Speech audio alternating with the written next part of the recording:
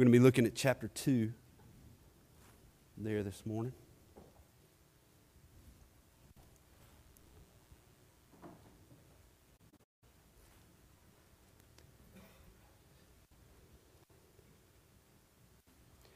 So we just came out of the holidays, Christmas season. I hope all of you had a great time. I think it was the 23rd. The 23rd, I was sent on a mission by Stacy. And that mission was to travel down Ward's Road, take a left at a stoplight, and go to a building with Walmart on the front of it. And I walked in, and I was like, this is crazy. And so just seeing the people's reaction and listening to them communicate and seeing everything that was going on, and man, I was blown away. And so then I was thinking, and I was just curious the other day, so I decided to go look at the retail sales for 2023, because I was curious. And so what I saw, the National Retail Federation estimated in total Americans would spend this year between $957 and $967 billion this year on Christmas. Like with a B, as in boy. That's a lot of money. I mean, if we're generous, we'll say that's like $967 billion unwrapped by what, 9 a.m. on, and that's being generous, on Christmas, on one day out of the year. And it's hard for me really to think in numbers like that. So another number that I saw that I have an easier time with is $1,000, and that is that's the average amount that the American adult will expect to spend at Christmas, $1,000 per person as they shop. And so it's amazing when we look at the resources that are spent during this time of year. And so when I went and I saw that, it really struck me, and I thought perhaps first of all, the sanctification of my own heart and my own mind and that of my family, and also for the sanctification of us here at Flat Creek. It might be good this morning for us to go and look at these few verses in 1 John chapter 2. So look with me there, verse 15. It says, "Do not love the world or the things in the world. If anyone loves the world, the love of the Father is not in him. For all that is in the world, the desires of the flesh and the desires of the eyes and pride of life, is not from the Father, but is from the world. And the world is passing away along with its desires. But whoever does the will of God abides forever." Now, before we go and really jump in this morning to start to divide this passage up and pull it apart, the first thing we need to do is to look at some definitions to know exactly what we're talking about here. The Scripture uses, especially the words love and world, those two words, because Scripture uses those things to in different contexts to mean different things. We use those words in different contexts to mean different things, right? I say I love chocolate ice cream, and I say I love Lydia. I don't mean the same thing with those two things, right? Not laying my life down for a bowl of chocolate ice cream, but I will for Lydia. So I mean different things when I say that, and Scripture kind of uses these words differently as well. So first of all, love, when we look at the word love in this verse, it means to find pleasure and satisfaction in. To fulfill that craving, right? To fulfill that desire, to scratch the itch, so to speak, that we have in our hearts and our minds. The word world here refers to that which is evil and sinful and anything that's opposed to God, opposed to purity and righteousness and goodness. And so what this is saying then, we're not to find pleasure, we're not to find satisfaction in all that is evil and sinful and opposed to God. It's the direct command of Scripture. Do not love the world. And so this morning, we're going to take these verses and we're going to look at three principles or three strategies for how it is that we as Christians, as born-again believers, those who have confessed our sins and placed our faith in Christ, can fulfill this command to not love the world. How do we do this? So first thing we're going to see this morning is in verse 15. We're going to see that we reject loving the world by persevering in the love of the Father. And we see this in verse 15. John writes, if anyone loves the world, the love of the Father is not in him. Therefore, if somebody does not love the world, the love of the Father is in them. So to reject the world, reject loving the world, we must have this love for the Father in us. And when we look at phrases like this, it can be a little bit tricky when we're looking at Scripture and seeking to understand what it's saying. If you look at this phrase in and of itself, the love of the Father, then we can ask this question: does it mean like God's love for us? Or does it mean, love of the Father here, does it mean our love for God? You see how when you look at the phrase love of the Father just by itself, it's kind of ambiguous. We don't really know exactly what it's saying. And we know that both are true, right? In Scripture, both are true. The Father's love for us as His children. Later on, down in chapter 3, John writes, see what kind of love the Father has given to us, that we should be called children of God. Still further down in the letter, chapter 4, John writes this, in verses 9 and 10, in this the love of God was made manifest among us, that God sent His only Son into the world so that we might live through Him. In this is love, not that we have loved God, but that He loved us and sent His Son to be the propitiation. The word means a sin offering that satisfies or pacifies the wrath of God towards us. His Son was that, and it was given for our sins. And so those verses, all of the language from Scripture that talks about, especially the New Testament, the Father's love for us. He's redeemed us. He's bought us back to Himself at a price. The price of the blood of His own Son. He's reconciled us to Himself. He's justified us. He's regenerated us. He's raised us to spiritual life.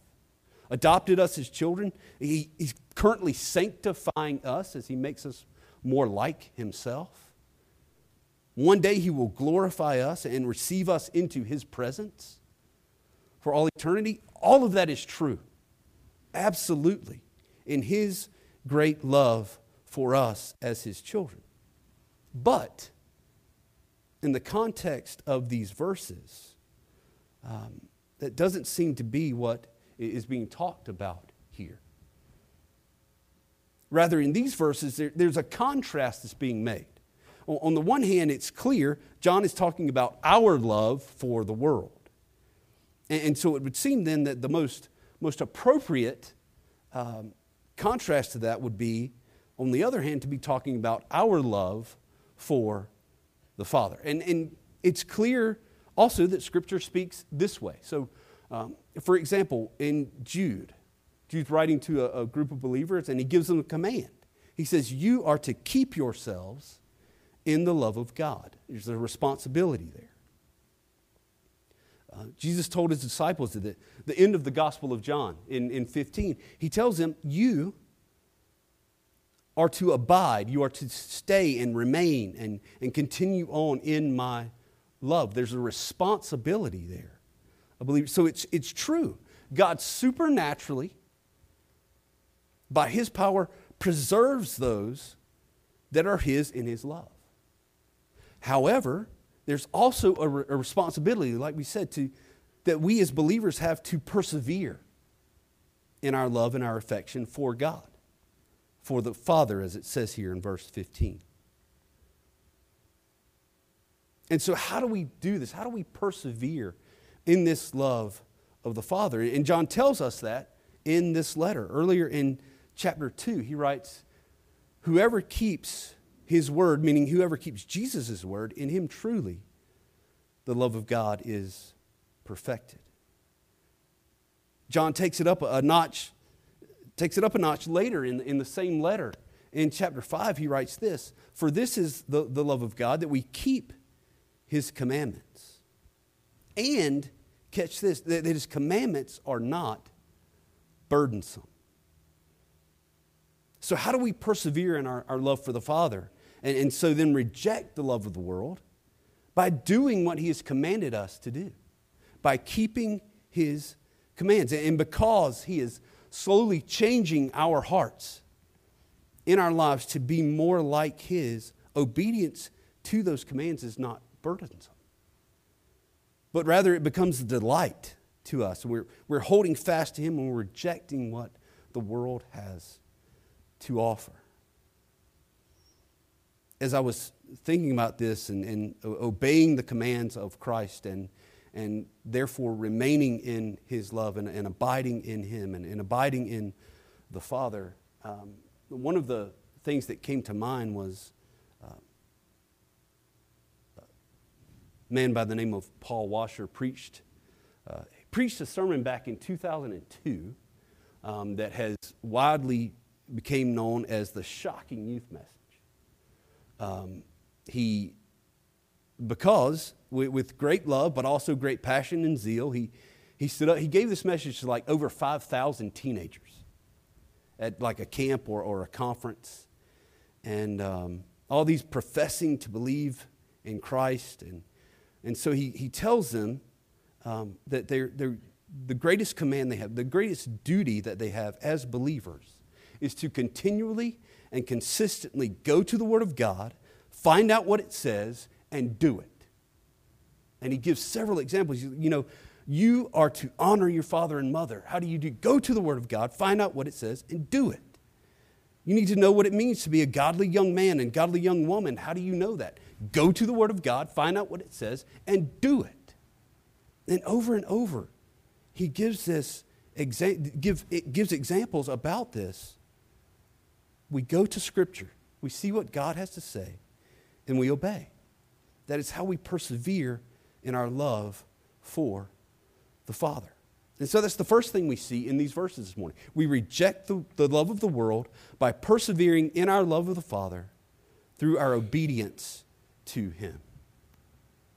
Secondly, in this text this morning, we see that we reject loving the world by putting to death sinful desires. Putting to death sinful desires. And we see this in verse 16. There John writes, for all that is in the world. And then he gives kind of three categories. The desires of the flesh, the desires of the eyes, and the pride of life is not from the Father, but is from the world.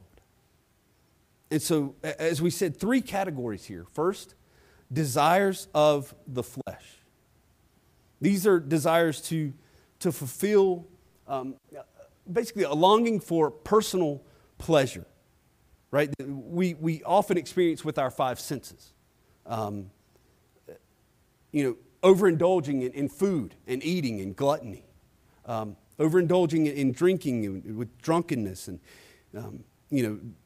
sexual sin and relationship outside of God's design for sex within marriage by engaging in, whether it's fornication or adultery or pornography or whatever it may be. Indulging in comfort, right? Laziness, leisure, spreading gossip, listening to gossip, all of these things that satisfy the craving that we have of sensuality and sinful desire in our hearts. And we all struggle with these things at different times. And these things that our flesh finds to be so satisfying. But yet we're called to put them to death. John also mentions here the desire of the eyes. And we all know the eyes are like the vehicle, right? Vehicle by which the sinful desires of our hearts are fueled. Right? We see and we desire and we covet and we want. My father-in-law is on this it's kind of keto-like diet. He's done a great job. He's lost a lot of weight and in good shape. And he was telling us the last time that he was here that really after a while, you don't even really crave, you don't want junk anymore. The stuff that he used to eat, he doesn't want it. Except he had recently seen a commercial for a Payday candy bar. And he was like, I don't even like Payday candy bar. But there's something about when he saw that commercial, it fueled something, it created this craving inside of him. Now, not saying it's sinful to desire Payday or to eat a Payday, but it's the illustration there of how powerful seeing with the eyes can be. I remember it's something they emphasized in our training when we went to Mongolia as well. Especially in the day of social media. They talked to us, tried to prepare us for the fact that we were going to fight against this, especially, we would see people we knew posting stuff about, buying a new house or buying a vehicle or going on vacation with family and being with them, or all the things that we couldn't have because of where God had called us to.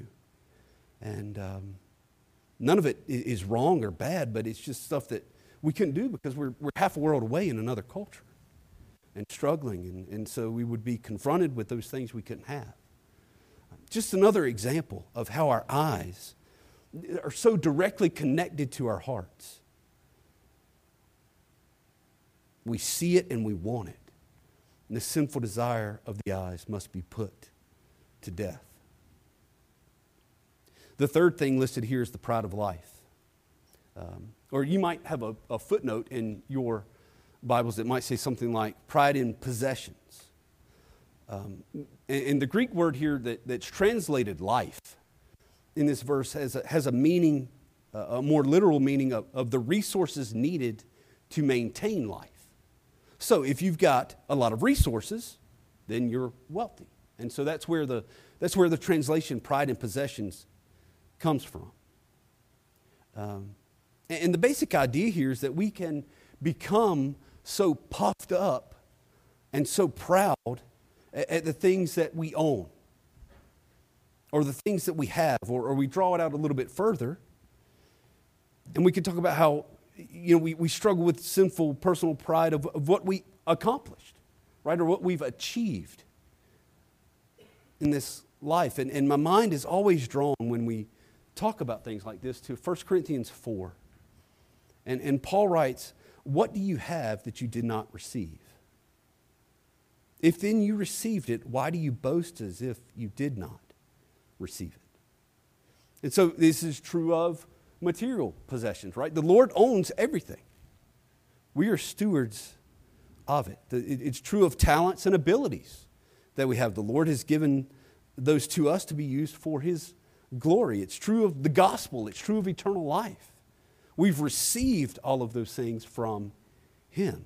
And so there's no room for boasting and pride in our hearts and in our lives.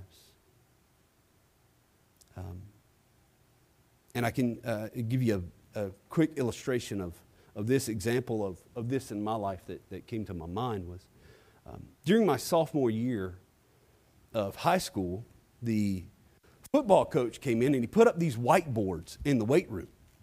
And for each lift there, we were like, I think it was top 3 or top 5 heaviest lifts. So like bench press, squat, deadlift, things like that. And those who lifted the most got their name on the whiteboard in the weight room. Well, I got to have that, right? I mean, that's, to me, I just remember that craving, that desire. And it's not talking about having a goal here. I'm talking about this thing that like consumes, right? Because why? Because of the pride of my heart. I wanted to be known that I was great. I wanted to be told that I was great. It was interesting that one of the commentators said that, the second category here involves the eyes. We could say that this third one involves the ears. Pride and being puffed up by what others have to say about us that we have accomplished. This pride of life must be put to death. And so we ask the question, how is this done? How do we put to death sinful desires? I think there's an application we can make here of a principle we learned a few Wednesday nights ago when we were studying together. We were looking at this study on forgiveness. We talked about the concept that of not remembering the hurt that someone has committed against us. And we said it operates on this principle that what we don't feed will die. And that's true, right? That's true physically. We don't feed our bodies, they'll die. Same is true for these sinful desires of our hearts.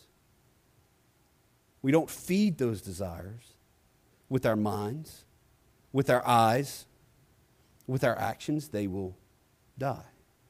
And I think the really difficult part of this is because of the remaining sin in us, these desires don't stay dead the first time you kill them, right? It's not a one and done thing. You don't kill covetousness in your heart, or you don't kill lust in your heart and just for it to never return.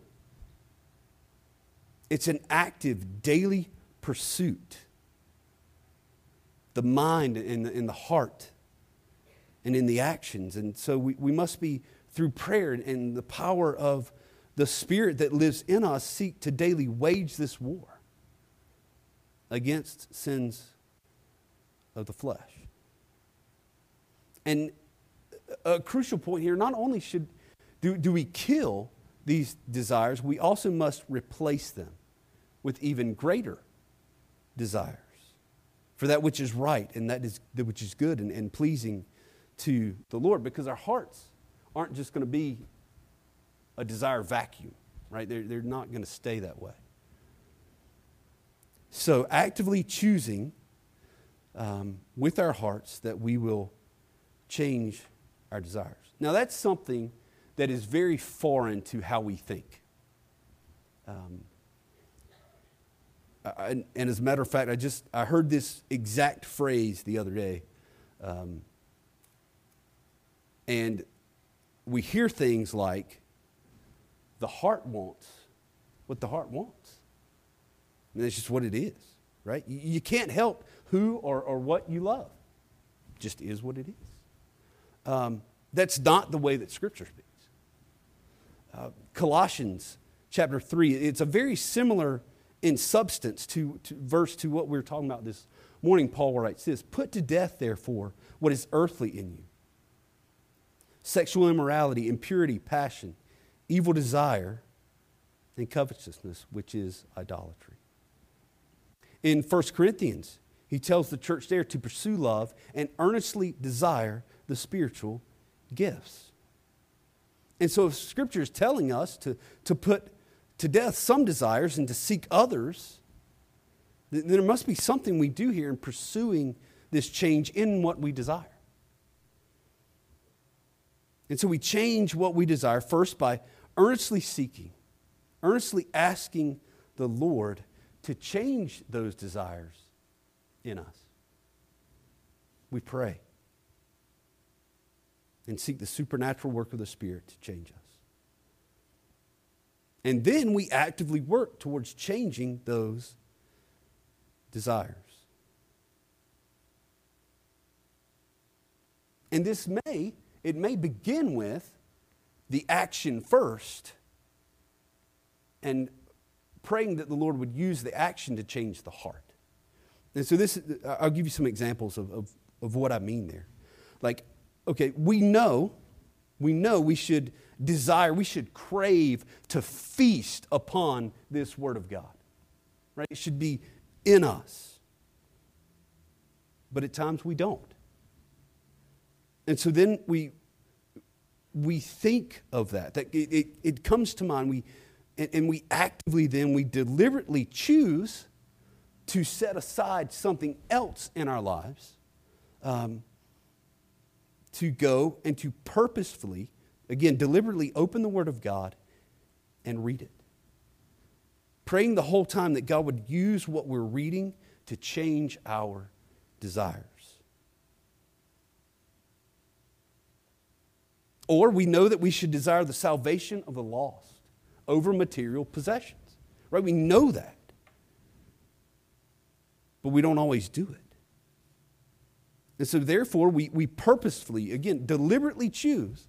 We're going to stop filling up, shopping lists and carts on Amazon and looking online at what we're going to buy. And instead we choose to focus in prayer for the salvation of the nations. And we pray that God would change our hearts to that desire. So this idea of putting to death sinful desires of the flesh, of persevering in love of the Father, and our responsibility to do that. And in doing so, we reject loving the world. The third principle we see in this passage this morning, by which we, as believers, reject the love of the world, is by pondering eternity. Pondering eternity. We see this in verse 17. There John writes, "And the world is passing away along with its desires. But whoever does the will of God abides forever." Isn't it amazing to think about how short this world is? How incredibly short the time is that we have in this sinful world compared to all eternity. Like if you really stop and think about it. The lust of the flesh, right? How long does that pleasure last? Eating or drinking or watching pornography. How long does the thrill last compared to all eternity? Lust of the eyes. How long after you get the thing that you've been so wanting does that thrill last? As a matter of fact, have you ever found that in wanting it and craving it for so long and just daydreaming and thinking about how great it's going to be once you get it, when you do get it, it doesn't fulfill what you were thinking it would? It's amazing how the desires of our heart work. The pride of life, all the stuff and the status and achievements that we obtain, how long do they last? I can tell you, I did at one point make it onto that whiteboard in the weight room. Guess what happened? We maxed out again a couple of months later. Somebody's name replaced mine, right? Because it doesn't last. And even if our accomplishments last until we're dead, how short is that in comparison to eternity? So why take pride in those things? However, in this verse, we also see the other side of the coin. Right? Whoever does the will of God abides or continues to live forever. Those who do the will of God show the evidence outwardly that they have been changed inwardly. And we see this, what John says at the beginning of chapter 2, we read there, "And by this we know that we have come to know him if we keep his commandments." Whoever says, I know him, but does not keep his commandments is a liar, and the truth is not in him. But whoever keeps his word, in him truly the love of God is perfected. By this we may know that we are in him. Whoever says he abides in him ought to walk in the same way in which he walked. So we don't earn faith in Christ. We don't earn belief. We don't earn eternal life by what we do. But rather what this is teaching is that what we do confirms that our belief in Christ is true. And it confirms that it's genuine, and it leads to then this eternal life that we're promised. Eternal life with Jesus our Lord and our God. And we will worship him and adore him and praise him and serve him for all eternity. Why would we ever trade that for temporary pleasure or the sinful things of this world? And again, when we take time to stop and to reflect and to ponder on that, it makes no sense at all.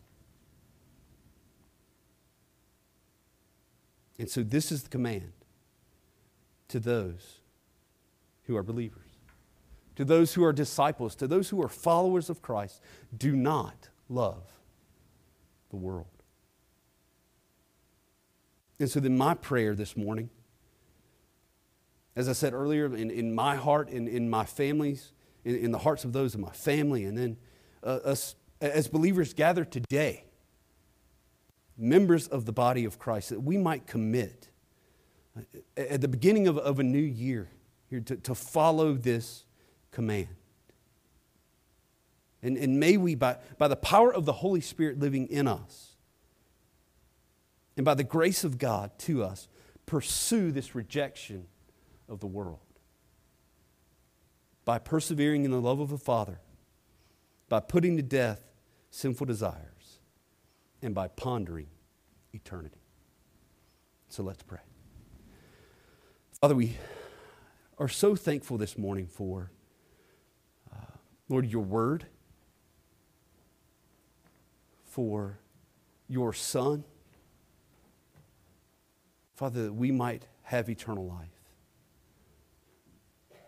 But Father, we also acknowledge our responsibility to fight in this battle of sanctification. And so God, I pray that you would take, Father, what we have learned this morning and looked at and studied from your word, Lord, may you apply it to our lives. Father, may we pursue righteousness and purity and holiness. And Father, may you be pleased and glorified. And so we pray this, Lord, in Jesus' name. Amen.